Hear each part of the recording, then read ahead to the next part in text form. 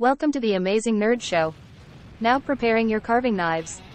Strap in, folks. The nerds have arrived, bringing you the ultimate nerd podcast. Nerds, the worlds of gaming, horror, TV, and film, have collided right here. This will be your finest hour. Hey, this is Christian. Hey, this is Damon. And this is the Amazing Nerd Show. All right, on this week's podcast, and somewhat of an abbreviated version of the show due to the holiday, we're going to be discussing all the latest headlines from the wonderful world of nerdom, and we've got a film review for Eli Roth Thanksgiving. Plus, I'm giving my reactions to the first half of Invincible Season 2, and we got a review for Scott Pilgrim Takes Off. But we will not be talking wrestling this week, just to give you as a heads up. We will get into more AEW talk on the next episode of the Amazing Nerd Show. But for now, let's get into the news. Every week, we collect the biggest headlines and rumors of nerdom. We're not mild-mannered reporters, we're mere podcasters with opinions. Warning, potential spoilers for upcoming shows and movies ahead. Check timestamps to avoid spoilers. You have been warned. All right, up first, in a big move, Star Wars finally has someone new leading the charge creatively. Dave Filoni, while being interviewed by Vanity Fair this week, announced that he is officially the Chief Creative Officer for Lucasfilm. As Filoni describes it, his role will now put him at the forefront of all future Star Wars projects from their very inception. Filoni looks forward to guiding the ship going forward as they make their, slow return to the big screen.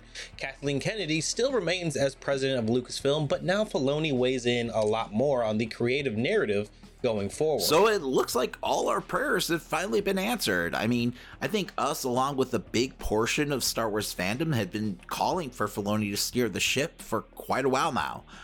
He has proven time after time, especially recently with, the Ahsoka series, that he understands this universe and just big picture storytelling. He has a true vision for every character that he seemingly touches, from main character arcs like Ahsoka to side characters like Echo. And that is, something that the sequel trilogy sorely needed. Too many executives in suits like, Kathleen Kennedy were trying to read the room and constantly course correct, and you can't do that. It just leads to mind-boggling decisions like fucking Reylo. They needed someone like Filoni to, keep them on course, and now they finally have him doing exactly that. Also, Filoni spent a good amount of time underneath Lucas's learning tree. So like I said, he truly understands Star Wars. I mean, for once since Disney bought the franchise, I finally feel like it's in safe hands now. Yeah, it's definitely calmed down my nerves. In Filoni, we trust. Up next, we've got some major casting rumors for James Gunn's upcoming Superman Legacy. Sources at The Hollywood Reporter claim Nicholas Hoult of Mad Max and X-Men fame is in talks for the role of Lex Luthor in Superman Legacy. While no deal has been officially made, Hoult has been rumored for several roles in Superman Legacy over the past few months, including Superman at one point, who we now know is going to be played by David Cornsweet. Variety also reported this week that Skylar Gisondo from Righteous Gemstones has been casted as Jimmy Olsen, while Sarah Sapio, who starred this year in At Midnight, has been casted for Eve Taskmaker. So I don't really know the other actors, in this story, but if all of this is true, I think Nicholas Hoult will make a fantastic Lex Luthor. He's an extremely talented actor. I recently just saw him do an amazing job in Renfield and, The Menu that came out last year. So I think he'll kill it as Lex. He's one of those actors whose name is always coming up in these big casting rumor stories. So it just felt like it was really a matter of time before he landed a big role like this.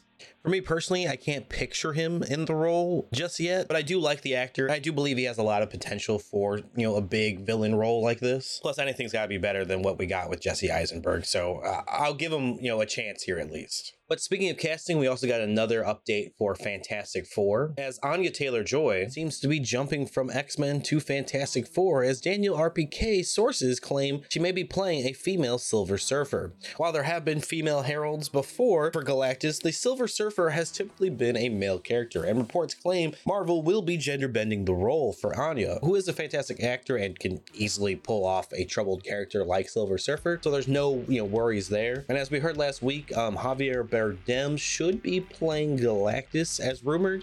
It really just feels like Disney is, getting all the casting out of the way now since the strikes are finally over. So hopefully we'll be getting an announcement in the upcoming year of who the official team is for the Fantastic Four and who they're going up against. All right, so lastly, the upcoming Scream 7 erupts in controversy this week.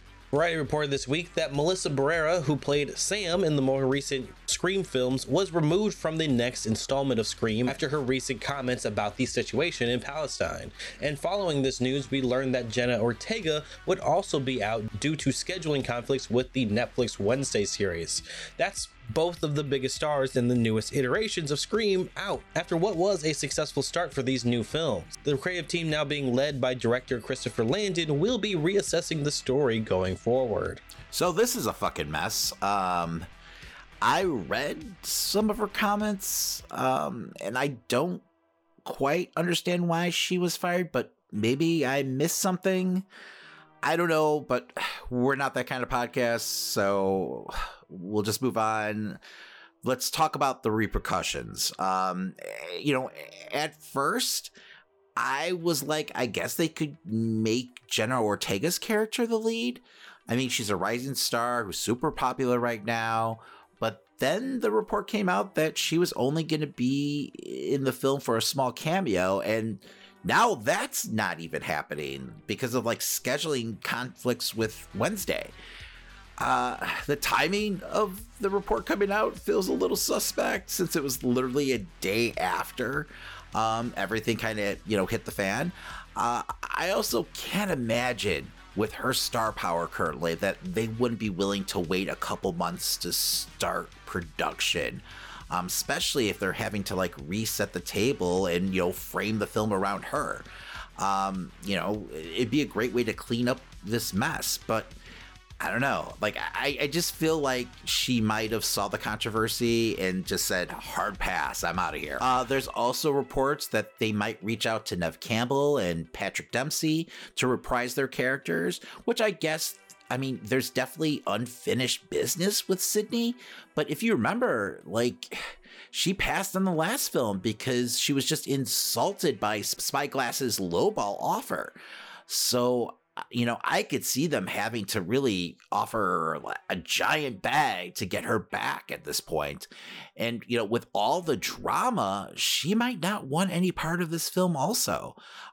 So they literally have, at this point, two different sets of main characters that might not get any closure story-wise, which just absolutely sucks.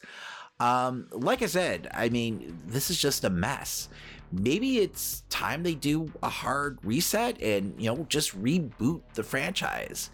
No one really wants a film centered around fucking Gail Weathers, that's for sure. I guess, you could go the recasting route, but that's just gonna leave a bad taste in everyone's mouth, I think. It just sucks because I really liked the last two films, but it is what it is. Yeah, I've never been a big Scream fan, but these last two films really hooked me. So it is really annoying to see, this stuff happen. But like you said, it is what it is. If they do go the reboot route, I hope that they at least maybe wait an extra year or two, just to give it some time pass and all that shit. Because I don't know, I feel like even if they reboot it right away, I still feel like people are going to, fling shit right at it. And now for the Nerds review of Eli Roth's Thanksgiving. And now, our feature presentation.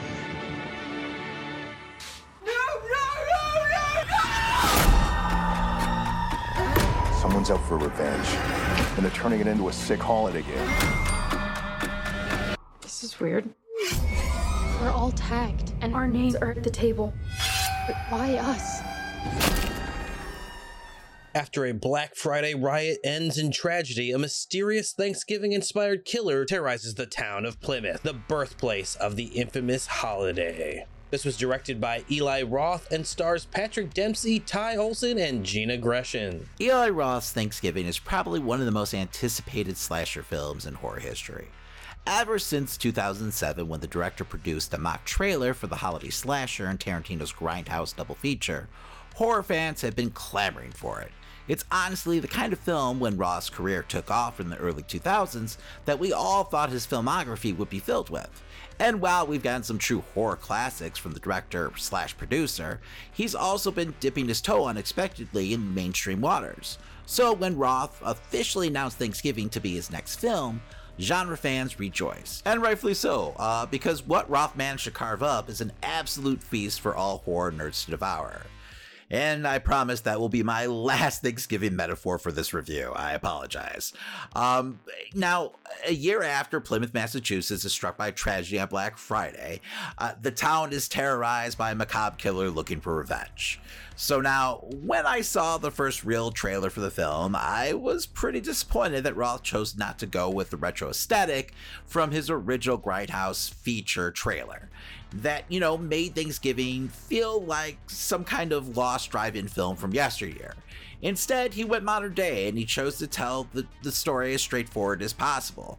And, after seeing the film, I now understand why. This isn't meant to be a self-aware parody, it's more of a celebration of the subgenre and what made it so great in the first place. Thanksgiving is filled with imaginative kills, unapologetic gore, and dare I say a killer that might become iconic one day. I mean, it's the kind of film that kept horror fans packing the theaters back in the day. Yes, I mean, the tropes are all here, but Roth shows us why they became tropes in the first place. Because they work when they're done right. I mean, as ridiculous as a Pilgrim themed killer sounds, and that's pretty fucking ridiculous, Roth still manages to make John Carver scary in moments that count, and he doesn't shy away from building suspenseful scenes instead of just filling a body count quota. I mean, don't get me wrong, there's plenty of murder and carnage to go around, but it's all earned and done in a way that, you don't go numb to it by the third or fourth kill.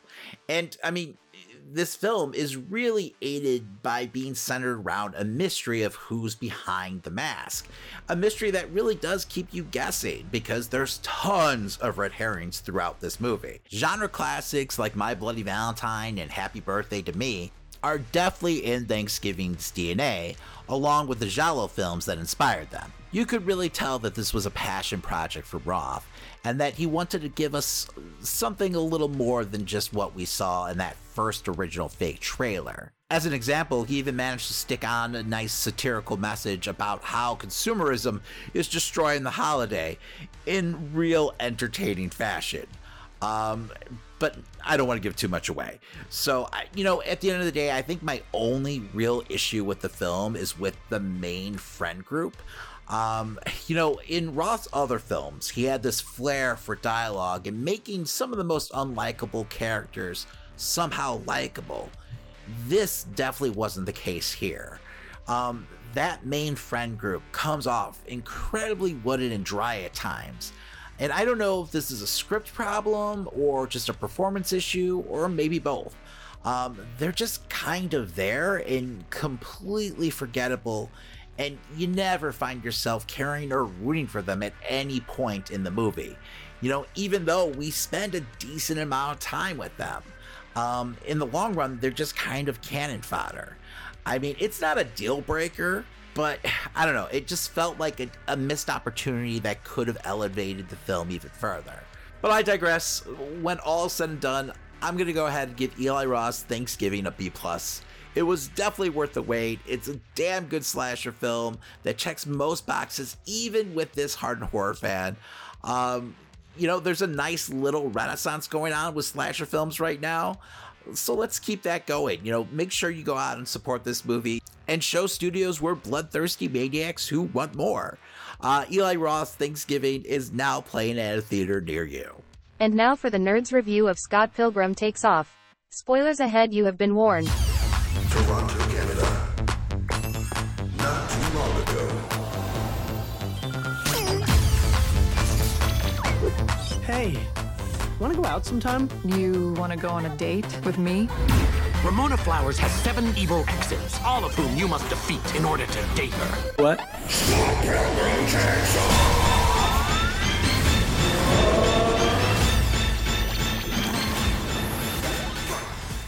After the 2010 film, I was always enamored with the Scott Pilgrim story, having picked up and read, Brian O'Malley's original graphic novels as well multiple times, which is actually something seldom I ever do. So I was pretty excited at the prospects of a Scott Pilgrim animated series, as I had high hopes that the series was going to take a deeper dive into the source material than the film ever did.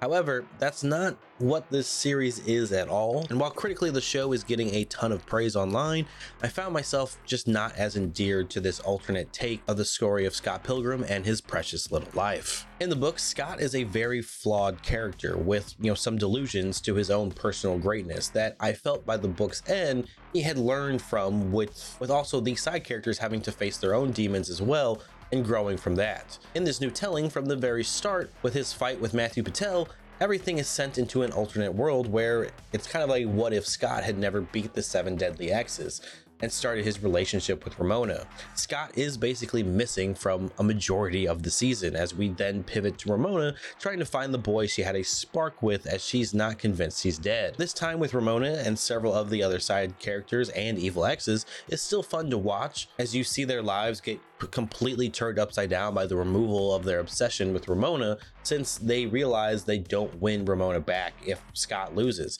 Gideon's control over the group fades away, and they all go about living their own lives, as we see Ramona finding each one of them, to interrogate them on what they might have done to the now missing Scott. So each evil ex goes from kind of being evil to someone the show tries to get you behind in their new ventures. In its own way, these, are fun reimaginings of the characters, but 2/3 through the season, I found myself just getting kind of bored by it all. They are all kind of, living normal lives without Scott, and on top of that, the mystery itself isn't all that surprising. And by the time the results are revealed to Ramona and we learn what really happened to Scott, I was kind of checked out by the story entirely and already predicted where it was all going, which led to a somewhat lackluster finale in my eyes.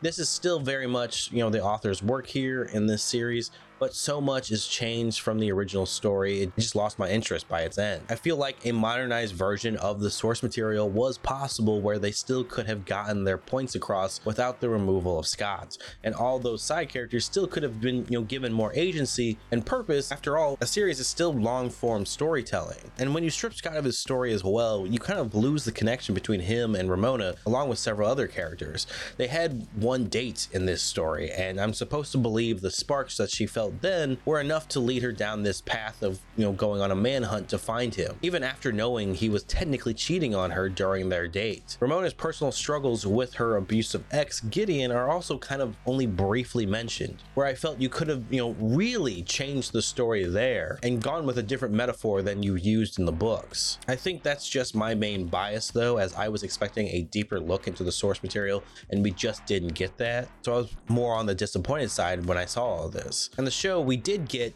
just didn't meet the excitement of the original film or graphic novels in my eyes. There are plenty of fun moments with the characters I love, but with some of their more interesting character development moments stripped from their story, I just wasn't all that into it. And with that said, I feel like this series expects you to also have already been a fan of Scott Pilgrim, since you lose a lot of that original connective tissue between characters, especially when you get this alternative take. Again, it's just hard for me to believe that Ramona would have been this interested in Scott after just their first date and learning he wasn't being honest as well. I feel like the story that made the most sense was Knives and her kind of growth and development over this series, because it makes sense that, without Scott there to obsess over, she would, look more internally and, do better for herself. Overall, the animation is great though, and getting to see the graphic novel style be represented here was very cool. My only other big criticism on the show was the sometimes, shaky voice acting. I felt Mary Elizabeth Winstead did a, decent job as Ramona, and so did a few others from the returning cast, like, Kieran Culkin as Wallace Wells, but no one stood out quite like Brie Larson as Envy Adams. She did the best audio work amongst the bunch. Like, it didn't even sound like her to me. Other times, especially Michael Cera as Scott, It felt like, they just came into the booth exhausted just running through lines, which them getting the original film cast was also another reason why I was excited to see this come out. But then it felt like they half-assed all that. But maybe that's just me. For my grade, I will be giving Scott Pilgrim Takes Off a C. There was a lot they could have done. I feel like there was a lot they could have done with 8 episodes, and I know I may be going against the grain here, but the story just did not deliver. There's incredible visuals, tons of fun moments with these characters that kept me entertained, but overall I feel like I just mostly will forget this series ever happened by next year. And now the nerds react to Invincible Season 2. Mild spoilers ahead, you have been warned. I did, but it turns out he's a Viltrumite too. His name is Mark, and he's only half Viltrumite. Unbelievable. I know. It sounds bad, but he is not like them. He didn't even know what a Viltrumite was until recently. We are at the halfway point for Invincible, with the second half set for an undisclosed date in 2024. Honestly, I was unaware they were going to be doing a mid-season break to begin with, but the first half has definitely been solid. As like I said in my episode 1 reactions, this season is heavy with the concept of grief. And moving on from the events of what took place, with everything that Omni-Man did and his true purpose on Earth. And to be going through some of this, I will be talking some spoilers here, so keep that in mind as I continue on. But we also learn here the greater effect that Omni-Man's life on Earth had on him with his inevitable reunion with Mark. The story that I have been most drawn to is Mark's mother this season, struggling to be a parent and be strong for her son in the wake of everything that was happening as Mark graduates high school and moves on to his life in college. Which I was actually kind of disappointed that we didn't get more episodes during summer break for him, but whatever.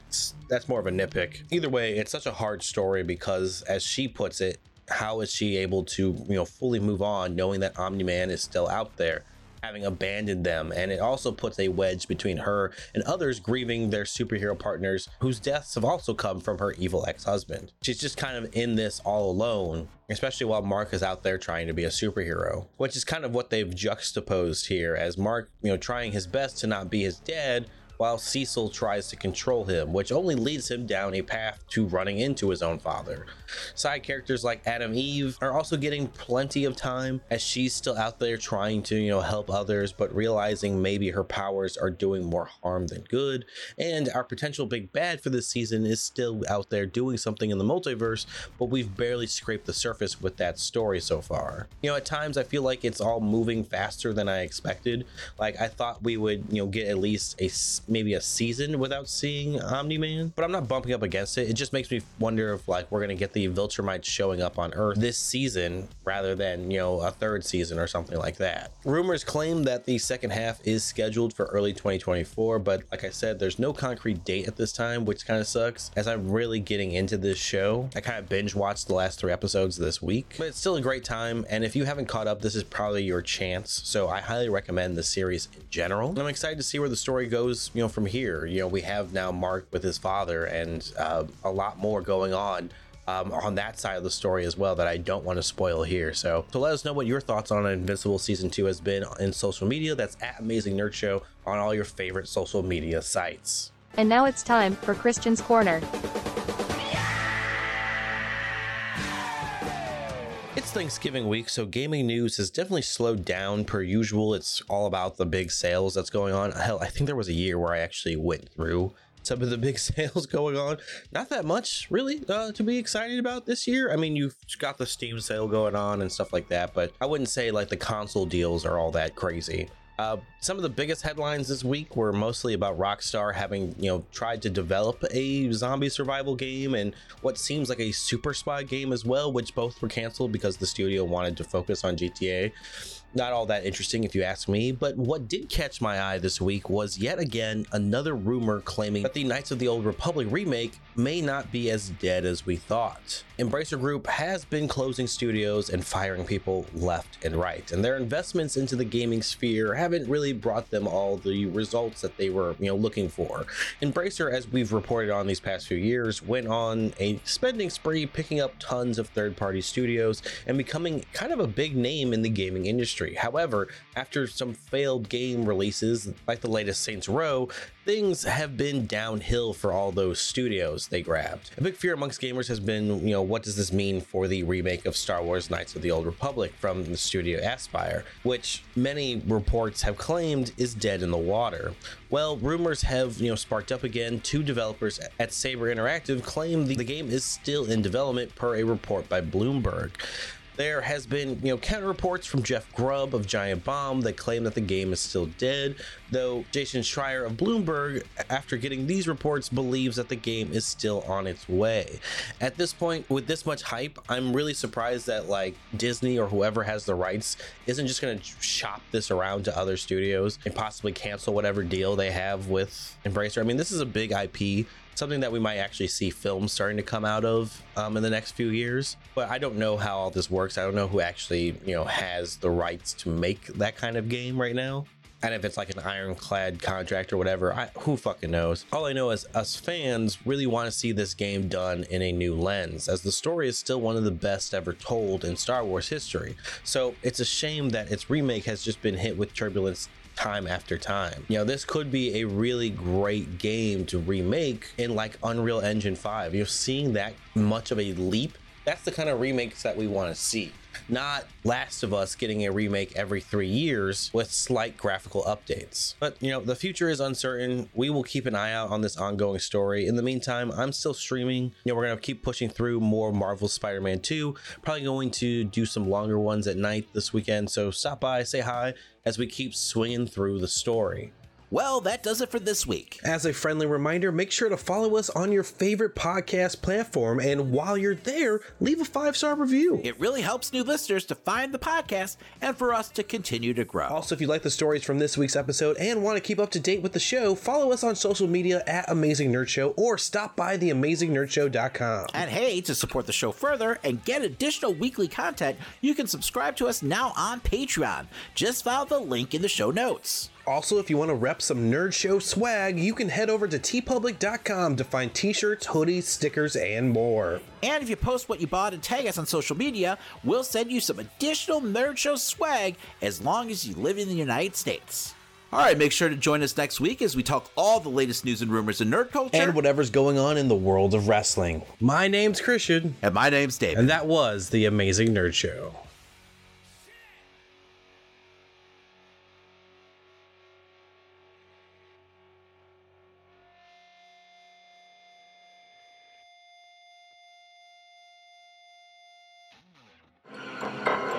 This holiday season, prepare to have the stuffing scared out of you. Thanksgiving.